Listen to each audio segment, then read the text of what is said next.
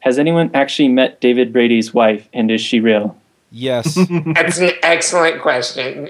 Chuck claims she's real, but that's as far as we know. I can do one better. I have seen David Brady and his wife in a church.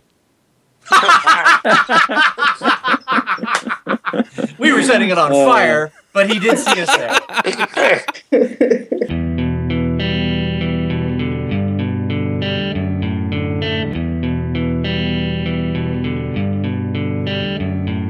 Hosting and bandwidth provided by the Blue Box Group.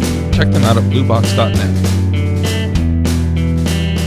This episode is sponsored by JetBrains, makers of RubyMine. If you like having an IDE that provides great inline debugging tools, built-in version control, and intelligent code insight and refactorings, check out RubyMine by going to jetbrains.com/ruby. This podcast is sponsored by New Relic. To track and optimize your application's performance, go to rubyrogues.com/New Relic. Hey everybody, and welcome to episode 82 of the Ruby Rogues podcast. This week on our panel we have James Edward Gray. Good morning, everyone. Katrina Owen. Hello. David Brady. Holy crap, did you just say Katrina Owen?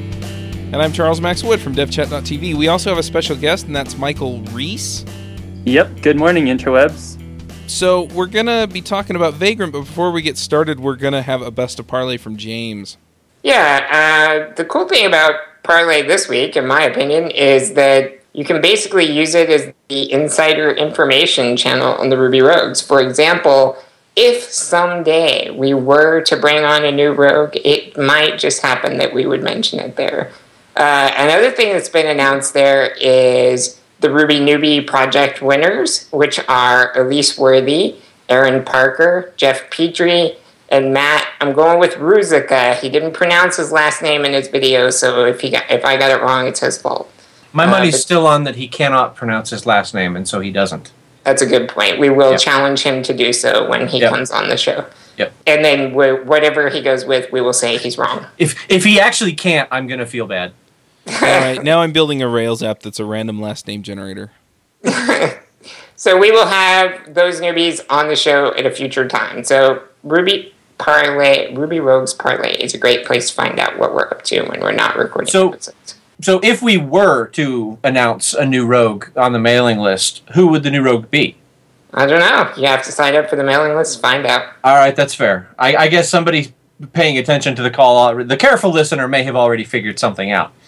So, Never. No. What are we talking about today, Chuck? We're talking about Vagrant. Yeah, since... We can talk about vagrants, too. It's going to be the best We episode. are experts. Since Josh isn't here, I felt kind of compelled to provide a definition this time. So I looked it up in the dictionary. It's a person without a settled home or regular work who wanders from place to place and lives by begging. Hey, we're all contractors, right? So, Michael, tell us what you had in mind when you brought up the topic Vagrant. So I was listening to the development environments episode, and when I think it was David was talking about switching back to Linux, and you and Avdi were kind of riffing on the pros and cons of being a more pure Linux type environment versus Mac OS, and I think I just tweeted at Ruby Rogues and said, hey, how come none of you guys brought up using Mac but running Vagrant? Because that kind of gives you both the best of both worlds, and somehow that landed me here. Oh, so I have an answer for you now that you're on the show. It's because I've done that extensively, and it's awful. Uh-oh. Discuss. Already? So I freaking love Vagrant. I'm not a huge fan of developing on virtual machines just because I can feel the speed hit when I leave native hardware and go into, what's the opposite of native? Anyway, non-native hardware into emulated virtual machine land. But what I freaking love is the push-button development environment. It's like, check out the repo and, install Vagrant and do Vagrant up, and you're done. And it just builds everything. I love it. Yeah, I think that's a big pro, and definitely one of the other big pros is just having a development environment that's a lot more like where your code's going to end up actually running in production. Yeah. Can you kind of describe, for somebody who doesn't know what Vagrant is like, this is a mind-bending experience. So can you describe what it's like, just walking in off the street as a developer, as a Vagrant, walking in off the street I'm sorry, I meant to say contractor. And you've got this vanilla MacBook Pro or Linux machine. And how do you get from there to a fully set up, working, running development machine?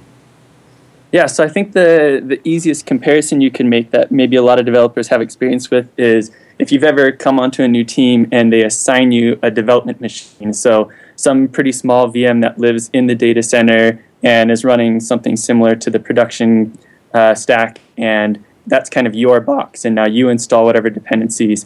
And usually what I tell people is like, hey, when you walk into a project, how many days do you spend just trying to get that freaking thing working? Yeah. Just trying to get to the point where you can see a screen that has the code running and you can actually start to write some code. And it can be extremely frustrating. So like a typical Vagrant workflow would actually look something like you walk into the new team and they say, hey, we put you on the GitHub organization or whatever, go pull down this repo. You install VirtualBox and Vagrant, which are two relatively small downloads. And then you say Vagrant up, and there you are. The whole thing boots. Usually takes, I don't know, for most of the machines we use at work, it's sub 5 minutes. So 1 to 2, 3 minutes, something like that.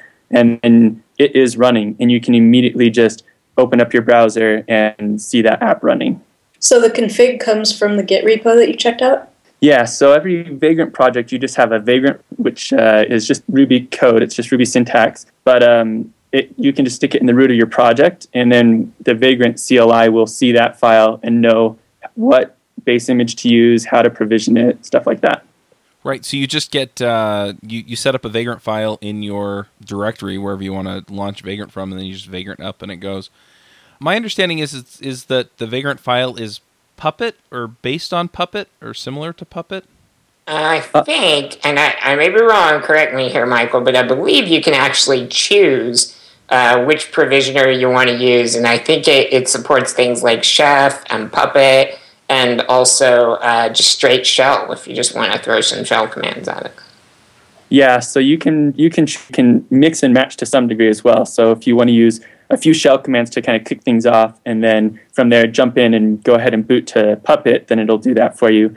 And I've even seen my sysadmins at work for some reason like CF Engine, and so I even looked into a CF Engine plugin that will let you configure it using the existing CF Engine rules. But we found out that CF Engine is terrible for provisioning, and so we ditched that and just went back to Puppet and told our sysadmins to suck it up.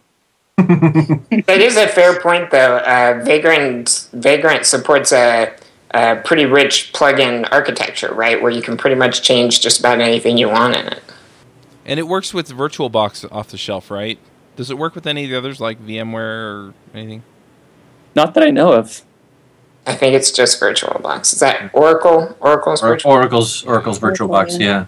The other one, my favorite, not my favorite, but the most fascinating provisioner I've seen with Vagrant is Nothing, where I walked into a team and they said, check out this image file. And it was already provisioned, and it had the database set up, it had test data in it. I think it had unchecked out or uncommitted files in the repo. It wasn't great, but the point is that you can tell Vagrant, right, that I want you to go ahead and bring up this blank machine, and I want you to install Postgres, or I want you to install Ruby on Rails, and I want you to recompile a custom version of Ruby. But if that's something that you do all the freaking time and it never ever changes, you can just snapshot the image and then say, Vagrant's going to start with this, go. And you're just done. I like that. In some respects, it kind of makes me think of EC2 that way. You know, you have the EC2 images, and you kind of take an EC2 image and then customize it to what you want it to be, and then resave it as a new image. Kind of. That's really what you should rebrand Vagrant as, because it's like EC2 that fell out of the cloud. Oh, there you go. I like that. So this is kind of interesting. Why do this? We should probably have this discussion. Like, what does it matter if your development environment is different from your production environment? Ooh, I'll bite that one. So I actually first looked into Vagrant because we were running a Magento install in for one of our projects at work, which I don't recommend. But we ran into this problem where half of our production boxes run CentOS 5 and half of them are CentOS 6. And it just so happened that we were releasing some new code to interact with the credit card payment processor, and the defaults for curl changed somewhere in the various versions between CentOS 5 and 6. And so on the development machine, since this developer primarily deployed to some CentOS 5 machines, so his dev box was CentOS 5, and everything worked fine on his dev box, but then, of course, as soon as he pushes it to production, now it doesn't follow location headers by default anymore, which he never bothered to test, and so it goes live,